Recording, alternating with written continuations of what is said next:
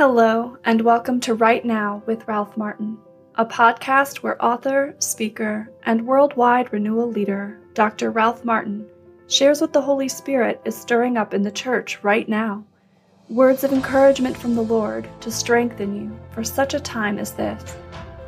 We are glad you can be with us this week as we seek to encourage you for this moment in history. And now, your host, Ralph Martin. Hey, welcome to our fourth and final week of our Lenten mission. As you know, we're working through different parts of this book called The Fulfillment of All Desire. And it's a book I've written with the best wisdom the Catholic Church has about how to grow in the spiritual life. So I'm going to answer some of the questions that came in from last week before we begin this week's session. One question that came in is hell filled with fire? Well, I don't know, and I hope never to find out personally, but that is an image that's often used to describe hell. Jesus uses it to describe hell. When Mary gave a vision of hell to the children of Fatima, they saw fire. Lots of people have seen fire when they've seen hell. And whether it's literal fire as we know it on earth or not, it's probably something different, spiritual fire. Maybe it's an image, maybe it's a way of describing the agony of being separated from God by our own choice, the agony of having fellowship with the demons, as Catherine of Siena said in week number 1 of our Lenten mission. So we don't know. We don't want to find out. Basically, it's an image that's used by very authoritative people, including Jesus, to talk about what hell is like. So we just don't want to be there. Another question: how do we resist the media? Well, don't watch the media. If it's really affecting you badly, limit your access to the media. Use it in moderation. Be wise about what you listen to, because what we take into our mind and heart affects us. And we shouldn't be giving very much room at all in our mind and heart to what the world is wanting us to be concerned about. So there's no magic rule. There's no formula. But ask the Lord to give you wisdom and discernment about what's helpful and what isn't helpful in terms of your access to media. Yes, the Holy Spirit will make you sensitive to it. When you watch too much media or the wrong kind of media, you'll know there'll be a certain deadness in your spirit. You need to learn from that. You need to make some decisions from that and not drift into a kind of mindless entertainment or passivity, or it's going to kill the hunger for God in us if we do that. So we really need to be alert to the impact and effect that media is having on us and limit it accordingly and choose it accordingly. Another question: what does it mean to reorder my attachment to my spouse to Christ? Well, that isn't really how I would put it. We're not reordering our attachment to our spouse to Christ, but we're trying to integrate our attachment to our spouse in the Lord. So it isn't like a possessive, clinging, looking to our spouse for something that only God himself can give us. The Lord loves holy marriage. I mean, he loves marriage. He loves all the good things of the world. When we were talking last week about needing to be detached, we need to be detached from an inordinate or unbalanced desire for these things, or looking to these things for something that only the Lord can give us. We need to accept our spouse as a gift. We need to accept our finances as a gift. We need to accept the food we have as a gift and not cling to it possessively, but receive it from the hand of the Lord.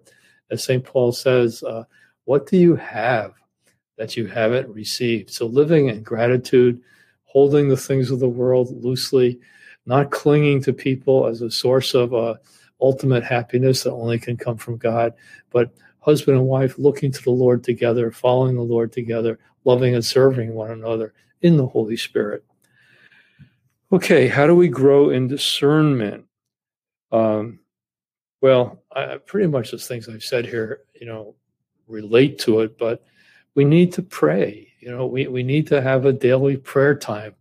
That shouldn't be the only time that we pray, but as the Catechism of the Catholic Church says, if we don't pray sometimes, we'll never be able to pray always, like Paul encourages us to pray always. So we really need to have a prayer time.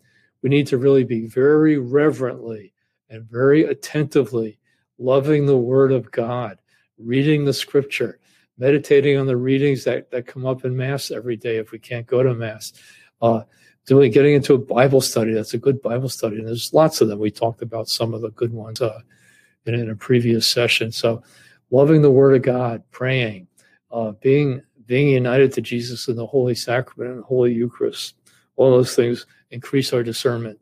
Testing our ideas with other people who are more mature and more advanced in the spiritual life. So all those things kind of help us grow in discernment. Jesus says, my own know my voice, and I know my own. So we need to learn how to recognize the voice of the Lord from prayer and from Scripture, from spiritual reading too. Do the doctors of the church say anything about discerning the most helpful private devotions for oneself? I would say the general principles of discernment kind of apply there. If there's a particular devotion that's helping us grow in love of God and love of neighbor, that would be a good reason for, getting into it or accepting it or making it part of our prayer. One of the things that John of the Cross warns us against is not to get attached to particular devotions in a way that actually block a process of growth. I was just talking to a priest recently, and it was in a spiritual direction context, and he said, Ralph, if sometime when you're praying the rosary, you become aware of the presence of the Lord and you just feel like you should be there resting in the presence of the Lord, don't feel like you have to finish the rosary. Now, that's hard for me because I have made a commitment to say the rosary every day, and I've been able to do that for many years now. I'm really grateful for that. I know Mary's requested it, but I think this priest was right.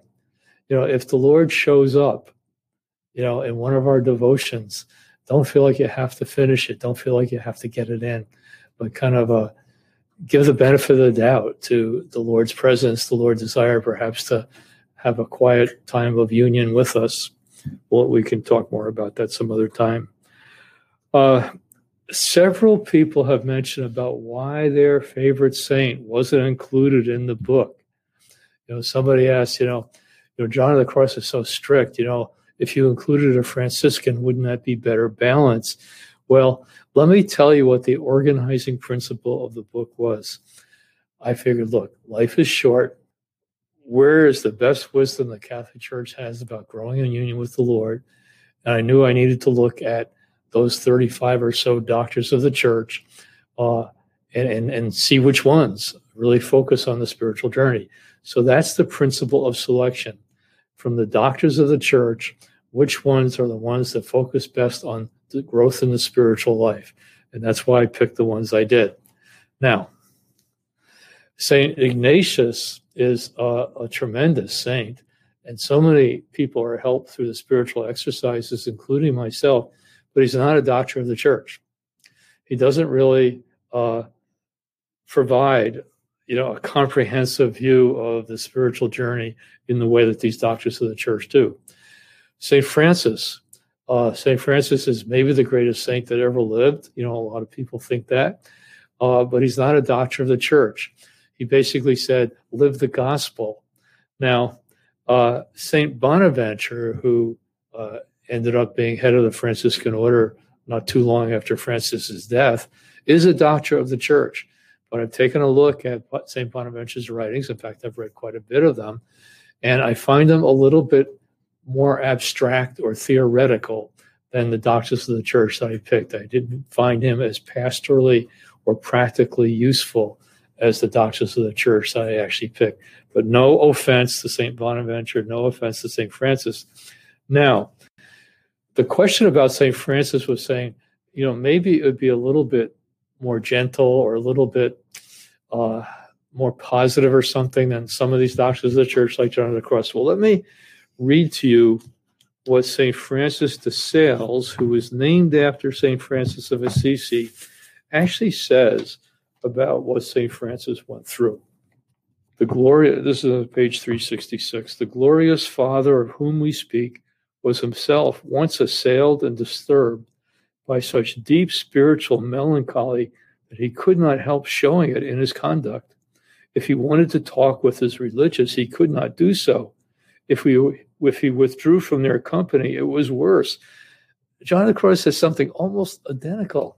He says, when you're going through a dark night of purification, being with other people doesn't work. It just doesn't satisfy. But being alone doesn't work and doesn't satisfy. So it's like you're suspended in the air. And this is exactly how Francis de Sales is describing the purification that St. Francis went through. Abstinence and bodily mortification weighed him down, and prayer gave him no relief. He went on in this way for 2 years, so that he seemed completely abandoned by God. Finally, after he had humbly endured this violent storm, lasted 2 years, the Savior in a single instant restored him to a happy calm. That's almost an identical description as what John of the Cross describes in the process of going through a dark night. Now, I also want to tell you that my friend Peter Herbeck is a little kind of concerned that so many people have sentimentalized St. Francis and don't really know the real St. Francis. It's a little bit like with Jesus. A lot of people have sentimentalized the real Jesus and don't really know the real Jesus, which is why we need to pay attention to his word. So my friend Peter has written a booklet called St. Francis Used Words, and you should see some of the words he used. He is not softer than John of the Cross. He is not softer than any of these doctrines of the church. He is a gospel saint, and all these saints are gospel saints, and the gospel is challenging. It asks a lot, but it offers a lot. So at the end of the program, I'll tell you how you can get this booklet for free. Okay, so let's start on this week's session. What we're going to do is chapter 14, deeper purification. We can't even do all of chapter 14. And now some people have told me, gee, I hope we can continue with the fulfillment of all desire, because there's so much more that you're not getting to. And probably we'll be able to do that. But actually, we're going to do a new kind of mission as our next one, which I'll tell you about. But maybe next Advent we'll dip into the fulfillment of all desire again, because there is so much more that we didn't get to.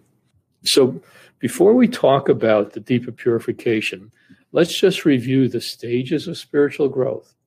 There's the purgative way, where we go through the initial purification, where we deal with, maybe gross sin in our life, or gross carelessness, or worldliness, or just not living a very spiritual life, and kind of basically going through some kind of conversion.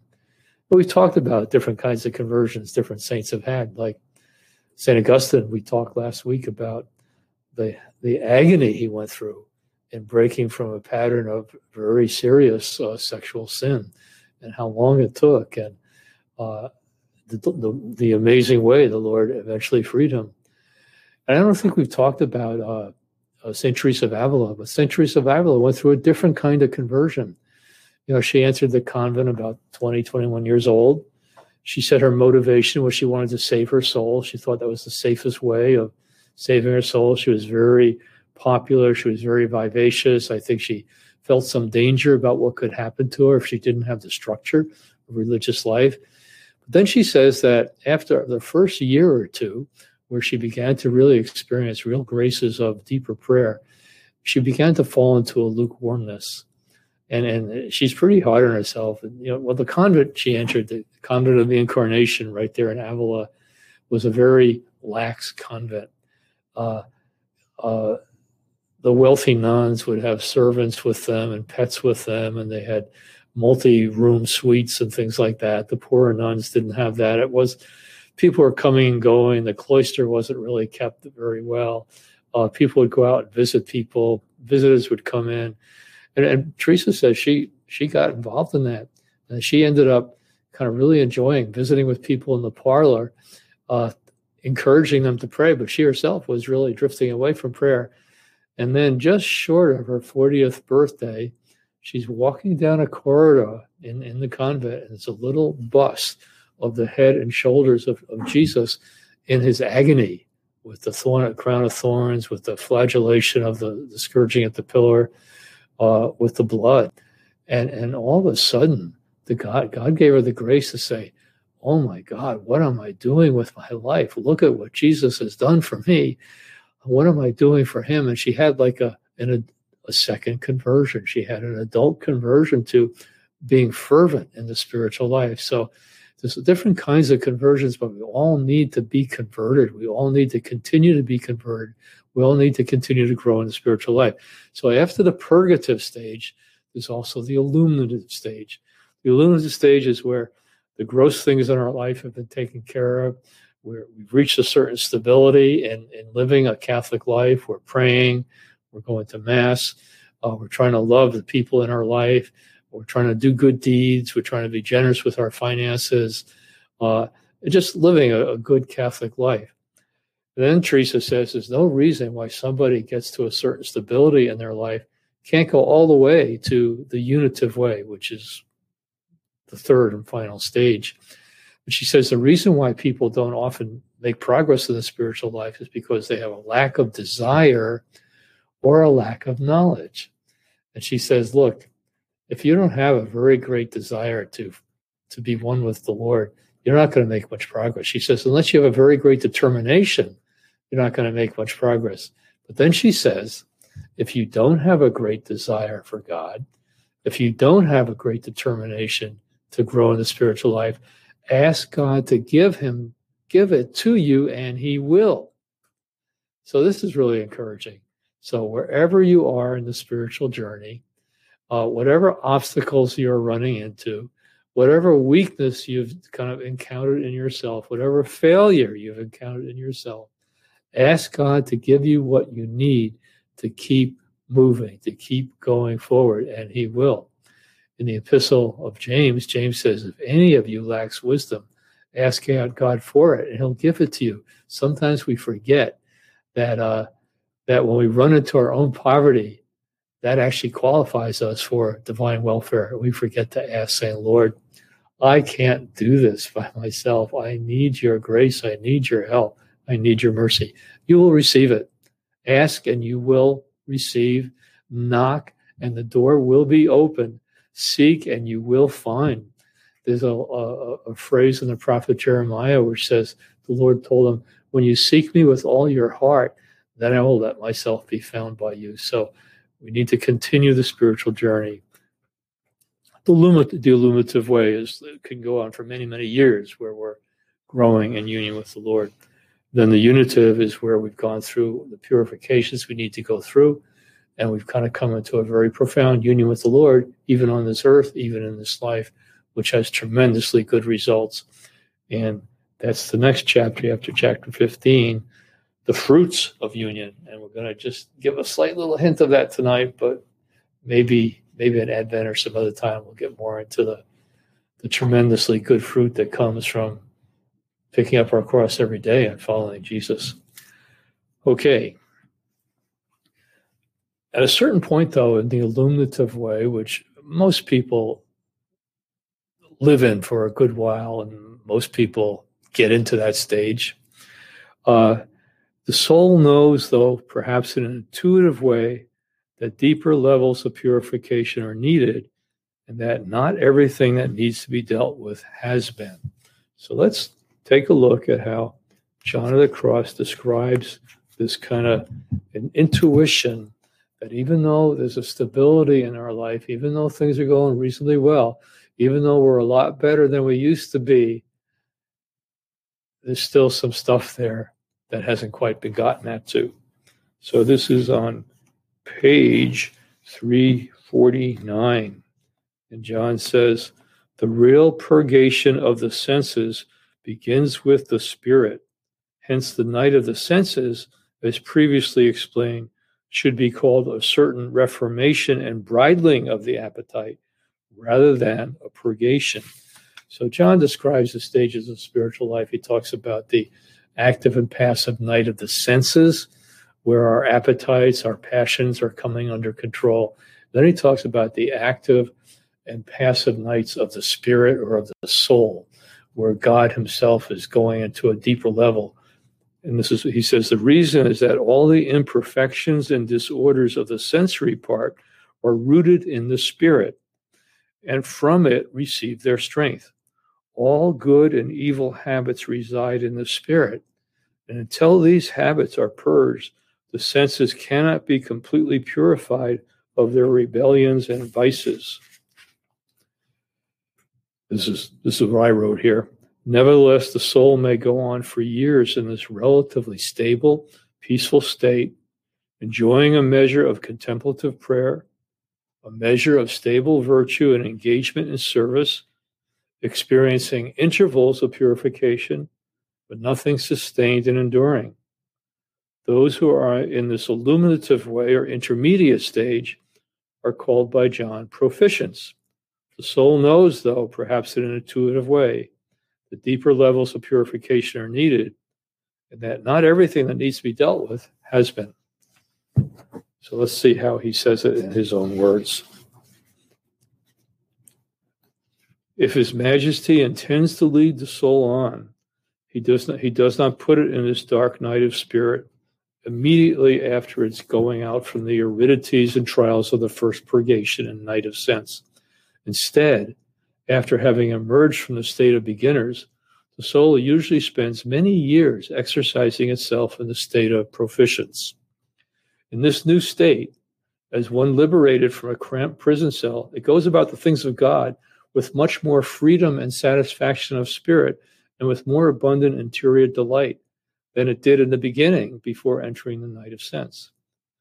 You know, one of the things the devil does, and this is really terrible, when you're starting the spiritual journey, he makes the spiritual journey look so tough and so forbidding and so unattractive that you'll think you'll never be happy if you're really engaged in it. And it's just a complete diabolical lie. Yes, there's some pain in the initial purification. Yes, there's some pain in giving up serious sin. Yes, there's some pain about getting accustomed to prayer. Yes, there's some pain in denying ourselves and learning how to love more other people. But once you get through it to a certain point, it's just so much better than being a slave to our disordered desires. So John talks about things are better. Its imagination and faculties are no longer bound to discursive meditation and spiritual solicitude as was their custom. We're more sensitive to the presence of the Lord. We're more able to just be in his presence without saying memorized prayers, although Teresa of Avila says that some nuns in her convent who have reached the highest stage of spiritual union just by devoutly reciting the Lord's Prayer. So God can work in any way, but just devoutly saying the Lord's Prayer can enable the Lord to bring you into a state of deep union. Nevertheless, the purification or purgation of the soul is not complete. The purgation of the principal part, that of the spirit, is lacking. As a result, certain needs, aridities, that's really dryness and feeling not connected with the Lord, darknesses and conflicts are felt. These are sometimes far more intense than those of the past and are like omens or messengers of the coming night of the Spirit. But they are not lasting as they will be in the night that is to come. I remember one time St. Therese said she went through a horrible dark night that lasted 3 days. Well, believe me, that's not horrible. But they're not lasting as they will be in the night that is to come. For after enduring the short period or periods of time, or even days in this night and tempest, the soul immediately returns to its customary serenity. Now here, John gives a couple images that helps us understand what he's talking about. The habitual imperfections are the imperfect affections and habits still remaining like roots in the spirit. For the sensory purgation could not reach the spirit. The difference between the two purgations is like the difference between pulling up roots or cutting off a branch or rubbing out a fresh stain or an old, deeply embedded one. So basically saying is that the initial purification of the purgative way is like cutting off the weeds in the garden at the level of the soil. The garden looks pretty good, but the roots are still there, and the roots are going to cause problems. Or he describes the purification a little bit like, when something just kind of falls on your garment and stains it, getting it out right away is easier. But if it's an old stain, it takes a lot more elbow grease to get the stain out. So he's saying that's where we are at a certain point in the illuminative way.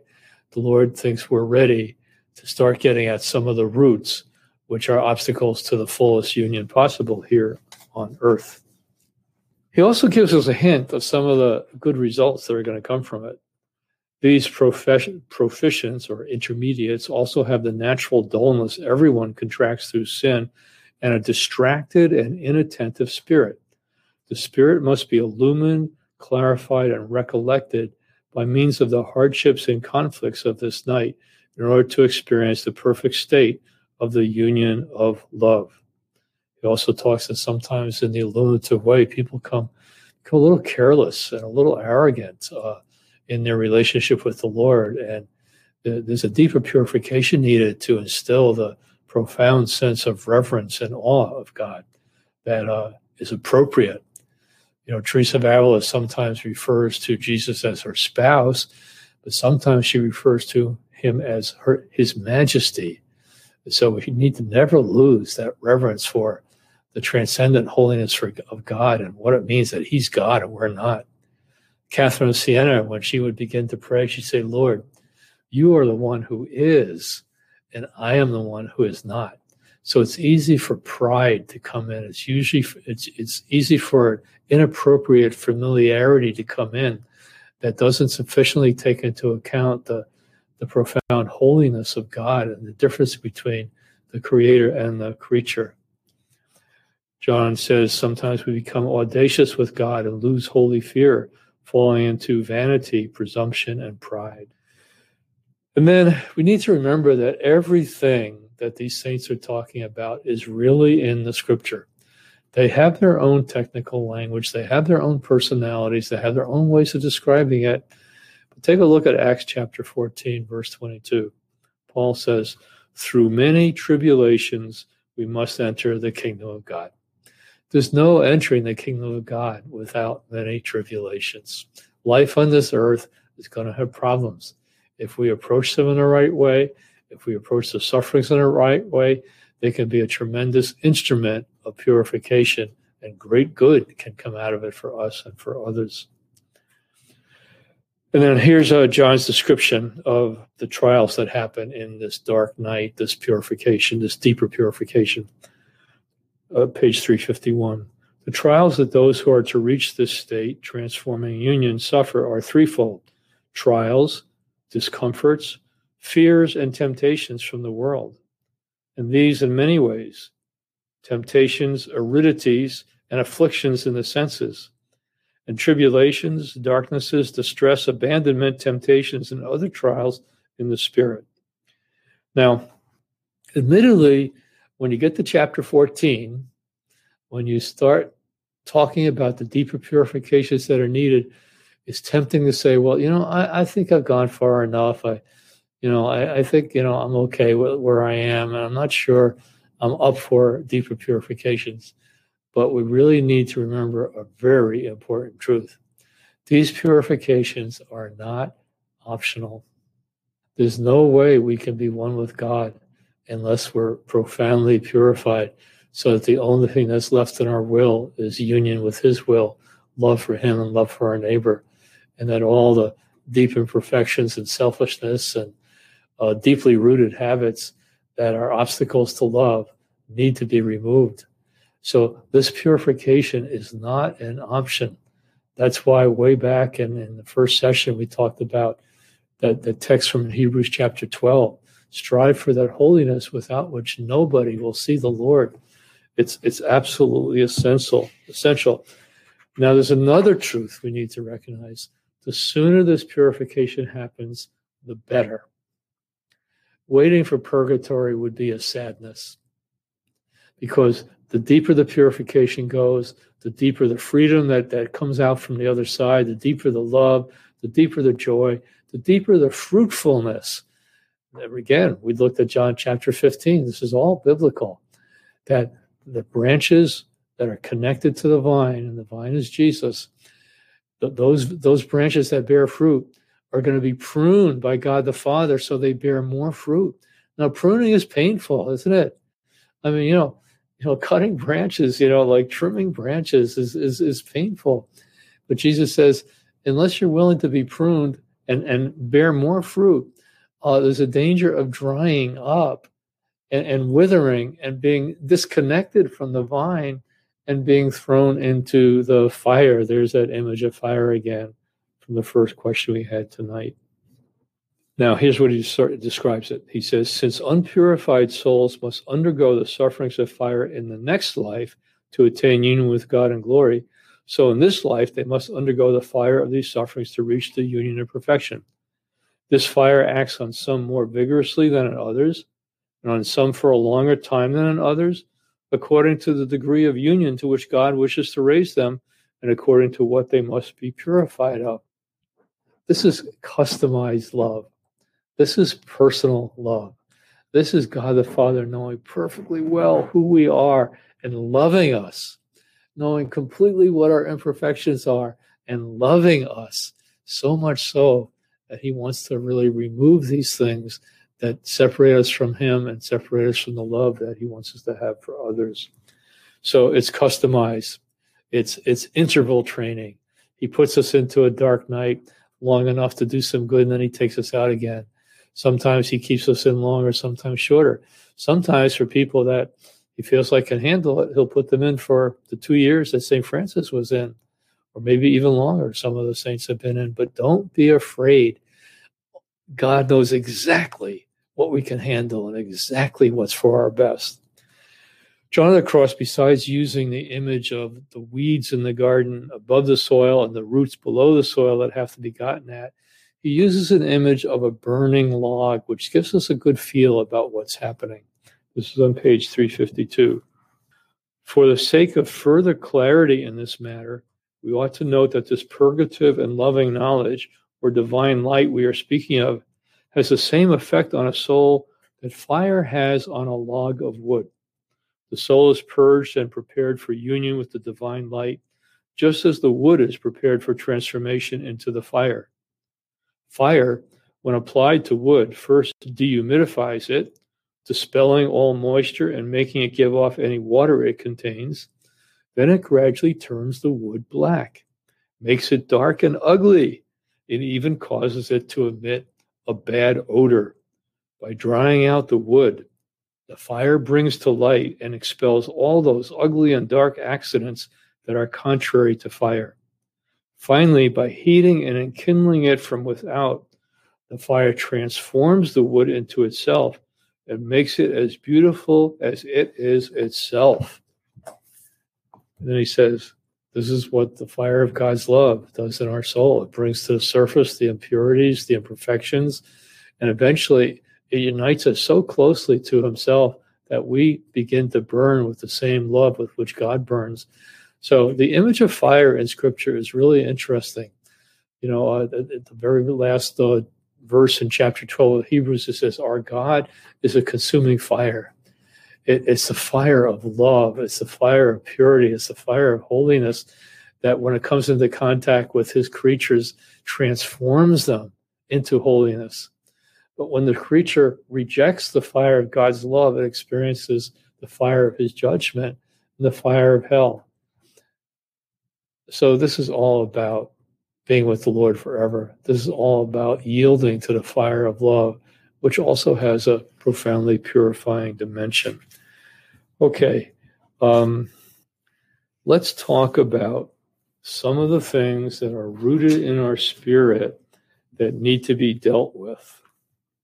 We know that, we talk about the capital sins. We're going to go to page 338 now. Pride, covetousness, lust, anger, envy, all these kinds of things. And we think about them in their kind of maybe gross forms, but there's roots in our spirit that are even deeper than the gross manifestations of these capital sins. For example, pride. Pride has a just evil way of creeping into almost anything we could be doing. And the Lord really needs to get at the root of pride. And a lot of times the only way to get at the root of pride is by humiliation. Now, I've said this previously, just because we're humiliated doesn't mean that we become humble. We have to accept the humiliation and let it bear fruit in our soul. So here's what John says about some of the ways in which pride can hide itself, even as we pursue the spiritual life. Sometimes people growing in the Lord minimize their faults, and at other times they become discouraged by them since they felt they were already saints, and they become impatient and angry with themselves, which is yet another fault. They're often extremely anxious that God remove their faults and imperfections, but their motive is personal peace rather than God. They fail to realize that were God to remove their faults, they might very well become more proud and presumptuous. John also points out that this hidden pride can also manifest itself by trying to impress our confessor, even going to a different confessor to confess our serious sins, vying to outdo our spiritual rivals, speaking of spiritual things so as to be praised, or by condemning others in our heart who don't appear to have the same devotion as us. So it can just creep into things. Bernard of Clairvaux says, if my fasting reflects my own self-will, it will not be acceptable to him. He'll find no fragrance in my fasting, since its odor is not that of the lily of obedience, but the weed of self-will. The same thing I feel must be true not only of fasting, but of silence, vigils, prayer, spiritual reading, manual labor, and indeed of every detail of the monk's life when self-will is found in it instead of obedience. Self-will is a great evil, and through it your good deeds become not good for you. Now, it's easy when you hear the precision with which these doctors of the church diagnose our spiritual ills to say, oh my goodness, what hope is there for me? Oh, there's tremendous hope for us. If we don't diagnose the illness, it's very hard to get the cure. Avarice, greed, covetousness. When we think of avarice or greed, we think of desiring to have things that don't belong to us or having more of what we already have to a disordered degree. Sad to say, it's entirely possible for us human beings to focus our greed and covetousness on spiritual things as well.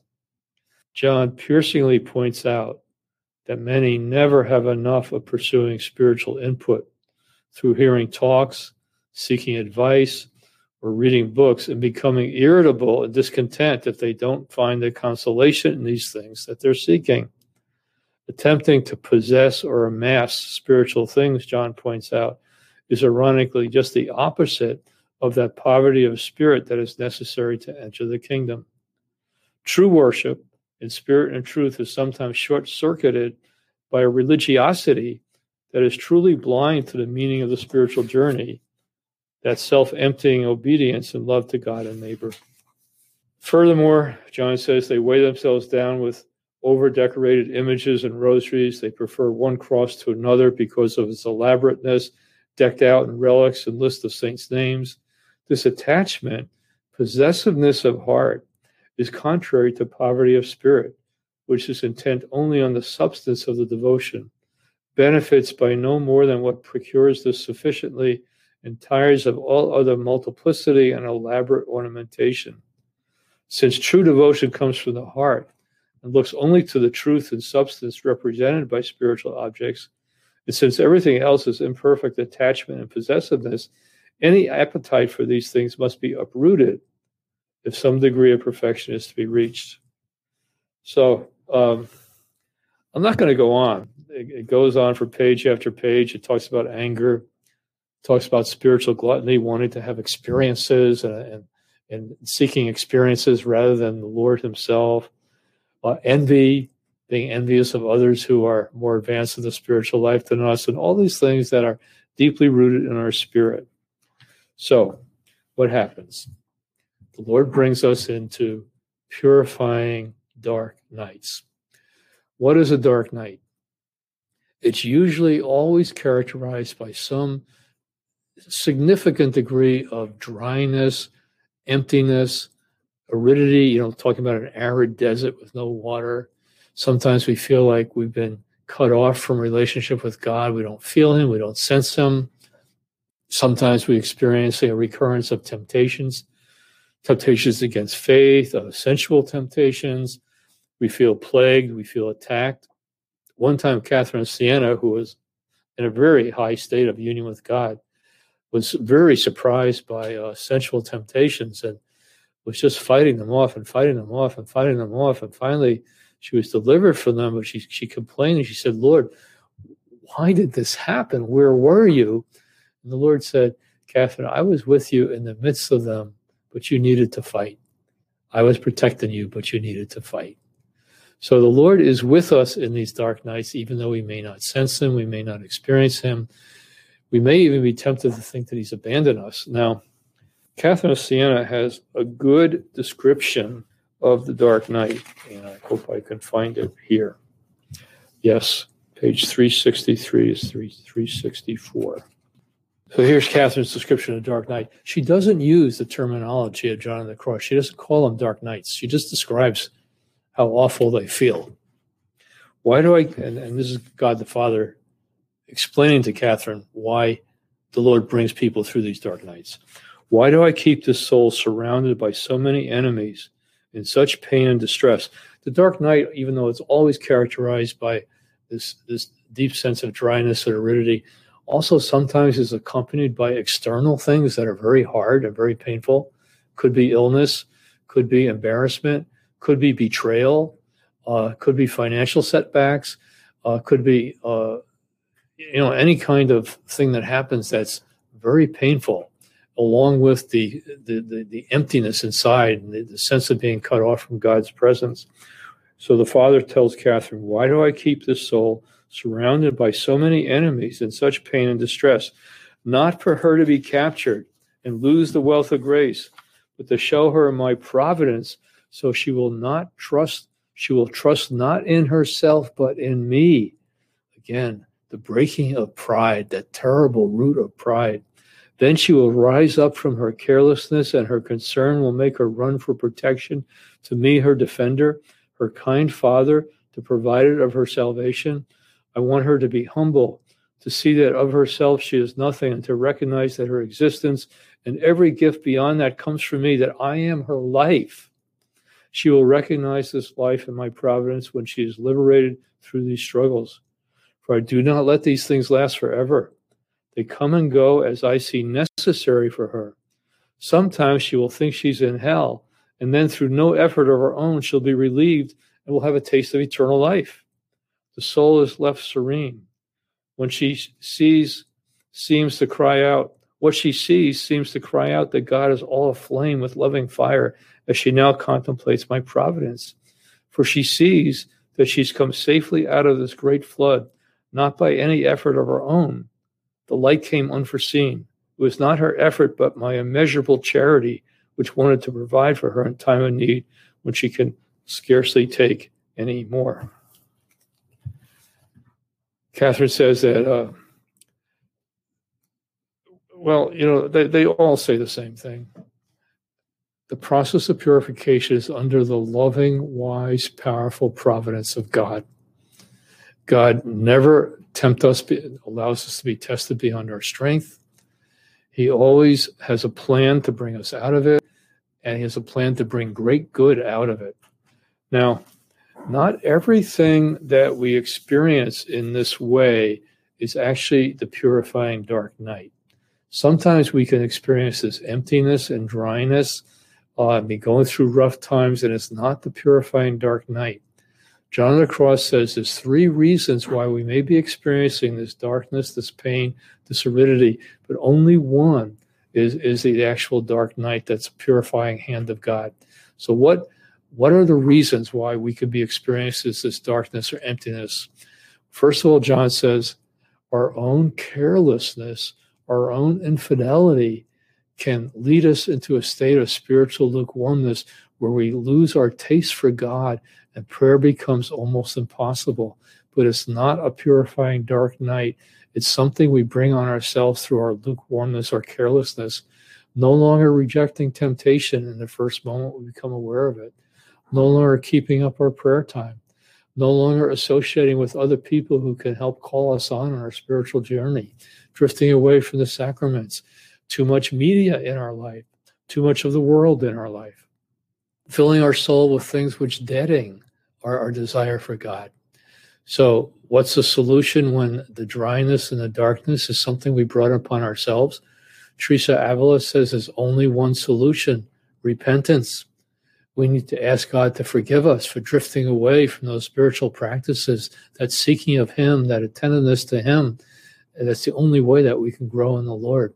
So she says there's no shortcut. You just have to repent, and you have to get back to those spiritual practices. Now, those of us who are used to working out, sometimes we can't for a long period of time for whatever reason, and we get back to walking or running or whatever we do, calisthenics, aerobics, I don't know, whatever. It's harder. It's harder to get back into physical shape, and it's harder to get back into spiritual shape. So don't get out of spiritual shape. Don't drift away into lukewarmness. Don't abandon your spiritual practices. Don't abandon that vigilance over your mind and heart and soul that's required for keeping attentiveness to God.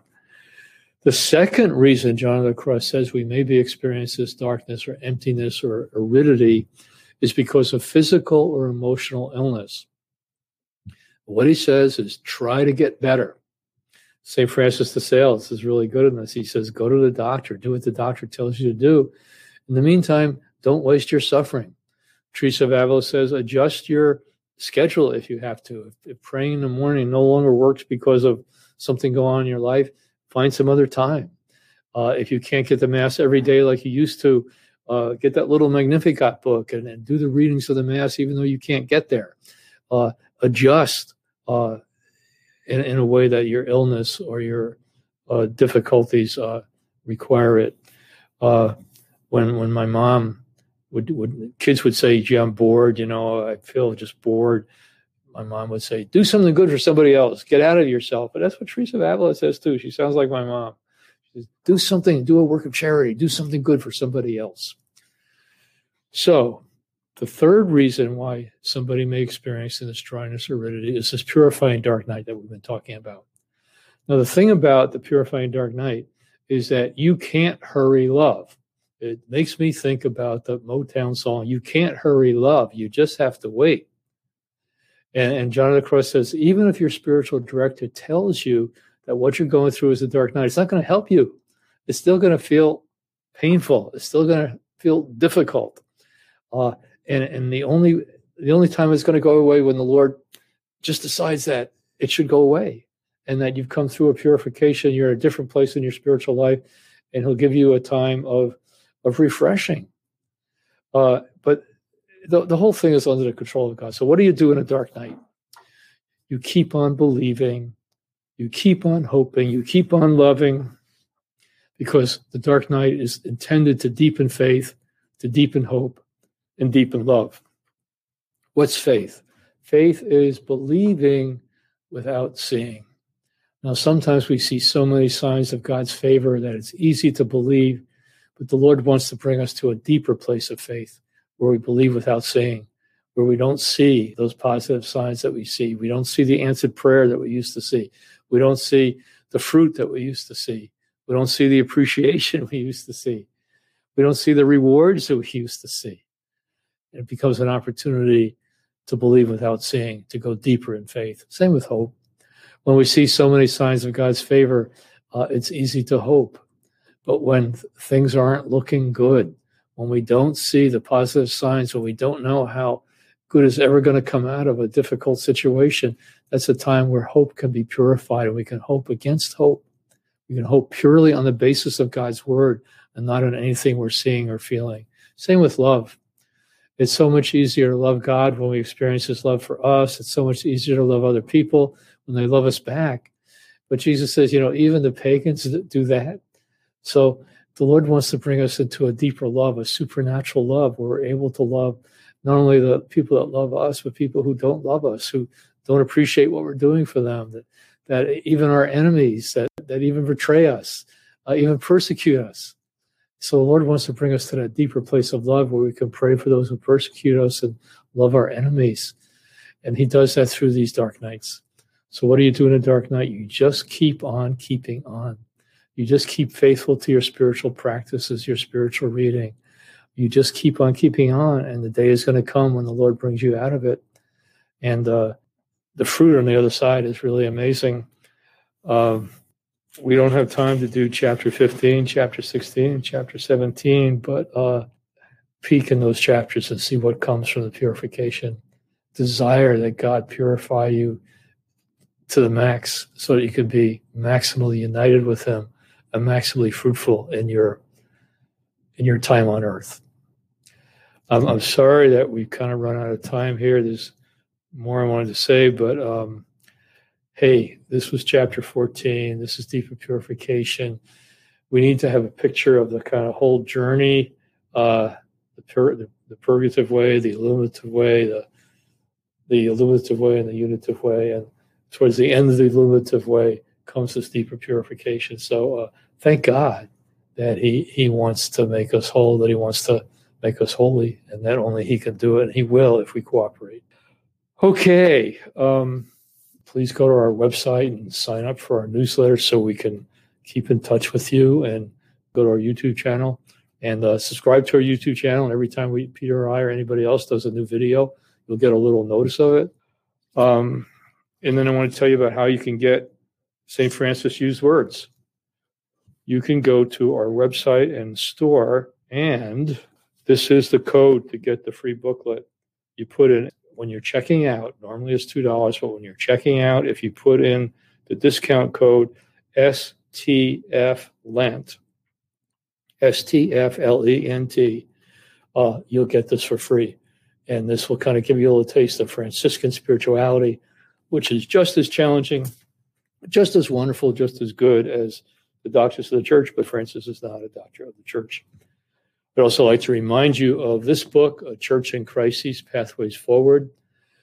We've been talking about the interior struggle and the interior journey, these Lenten talks and Advent talks. This book talks about what's going on out there in the church and the world, which is very much related to the spiritual journey. So I would recommend this as a complement to Fulfillment of All Desire. Now, I want to tell you about our next mission. It's going to be a Pentecost mission. It's going to start on Pentecost Sunday, May 23rd, and run for 4 Sundays in a row. I'm going to give the first talk. Pete Borak, who works with us here at Renewal Ministries in our young adult ministry, is going to give the second talk. Peter Herbeck is going to give the third talk, and Dr. Mary Healy, my colleague at Sacred Heart Major Seminary, is going to give the fourth talk. And we're going to celebrate the coming of the Holy Spirit. The title of the Pentecost mission is Receive the Holy Spirit. And we want every week to welcome the Holy Spirit into our lives and the lives of all those who are joining with us. So be free again. And we're looking forward to seeing you at the Pentecost mission beginning on Pentecost Sunday, May 23rd. But in the meantime, almost every week now, Peter and I are doing new videos for our YouTube channel, and we'll see you there. Elizabeth, are there any immediate questions? There are a few questions. All right. Here's a good one. Will there be different levels of union with God in heaven? I don't really know, but I suspect so. Most people who think about these things, like Thomas Aquinas and other people, think that it's all very individualized. You know, each of us are made differently. We're made for reflecting different aspects of God's own being. We're made for different levels of union, I suppose. You know, like when the James and John wanted to sit at the right and left hand of Jesus, Jesus said, "Can you drink the cup?" And they said, "Oh yeah, we could drink the cup." You know, you sure? Well, they ran away at the crucifixion, but later on in their life, after Pentecost, they had a chance to drink their cup. But obviously, there's some places in heaven that God the Father has reserved for certain people. But the great thing about heaven is there will be no envy, there'll be no jealousy. We'll be so grateful for the place we have. We'll be so grateful for our mansion that we won't envy anybody's other's mansion, even though it's bigger and better. We will be so purified that we absolutely will delight in the variety and diversity in heaven, and we'll absolutely feel so good and so right about God's goodness to us and giving us our place and our union with him. How does one know the difference between a dark night and depression? That takes discernment. How does someone know a difference between a dark night and depression? That takes some discernment. There's various signs that John gives about when it's a spiritual dark night. And they're in the book. I can't get into it right now, but he basically says, if your hunger for God is still very strong, if the agony of not feeling his presence is very strong, if you still desire more than anything to be one with him, even though you're experiencing this darkness and pain, it's a spiritual dark night. This is where a wise spiritual director can help discern what's a spiritual action of God in your soul and what may be something that counseling or medication could help. And it isn't like the Lord cannot use natural depression. I mean, that can be part of the pain and suffering that can draw us into deeper union with the Lord if we integrate it in the right way and respond to it in the right way. But we should definitely seek, if we have some question about that, we should definitely seek a wise counselor and a spiritual director. How do we resolve Jesus wanting to enter into a personal friendship with us while at the same time worshiping the Lord with all due reverence, holiness, and fear of the Lord? It just works. The question is, how do we correlate Jesus wanting to be in a personal, intimate, spiritual friendship with us and maintaining a reverence and awe for his holiness and the fact that he's God? All I can say is it just works. You know, like I said about Teresa of Avila, sometimes she referred to him as her spouse, where the emphasis was on the intimacy and the friendship. Sometimes she referred to him as His Majesty, where the emphasis was on reverence and awe. And they're both really important dimensions of our relationship with the Lord. They're not contradictory to each other. They should live in both in us. Both should live us. Both should be present in us. Being fallen and weak creatures that we are, why does a loving God keep sending us as sheep among wolves, exposing us to the principalities that are set on killing our souls? Why can't it be a little easier for us? The question was, why is the Lord sending us like sheep amongst wolves with the principalities and powers, who are behind a lot of the difficulties right now in the church and the world? Why does the Lord make it a little easy for us? Because he thinks this is the best way. I mean, it's a very high honor to be invited to participate in Jesus' own struggle with the powers and principalities, Jesus' own struggle with betrayal and difficulty and pain and suffering. And he doesn't want us to be dummies. He doesn't want us to be robots. He wants us to participate with him in the spiritual battle because he wants to raise us to a very, very high dignity. And, this is a mystery too, but oftentimes it says in Scripture, those who are worthy to be his disciple. He says, unless you renounce all that you have, you're not worthy to be my disciple. So heaven isn't cheap. The gift of heaven is so great. Jesus paid such a great price so that we can go there. But he says the servant is not above his master. We need to participate ourselves in that grain falling into the ground and dying so it may bear fruit, and the death to the disordered things in our life. And the amazing thing, though, is that Jesus not only has done it himself, but he's going to do it with us. He's going to lead us through it. He's going to be present with us. He's not going to abandon us. He's going to help us in our weakness. And all we have to do is say, Lord, help. He's going to help us. He knows we're sheep amongst wolves, and he thinks that that's how it has to be in a fallen world.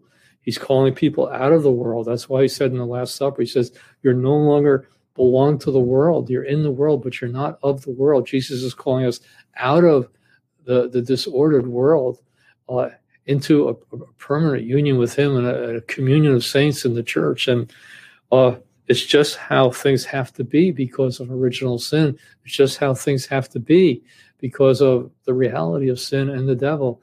They have to be conquered, and he wants us to participate in their conquering. He wants to give us that incredible dignity. Okay. Thank you for being with us these last 4 weeks, and I hope you continue the journey with us in our newsletter, with the choices we face, with our Catholic radio programs by Peter Herbeck and Sister Ann Shields, and all the other things that we do, our young adult ministry. So God loves you, and so do we. This podcast is brought to you by Renewal Ministries, part of the Renewal Podcast Network. For more information about Renewal Ministries, visit our website at renewalministries.net. Join us next week to find strength, hope, and courage for the Christian journey. Until next time, this is Right Now with Ralph Martin.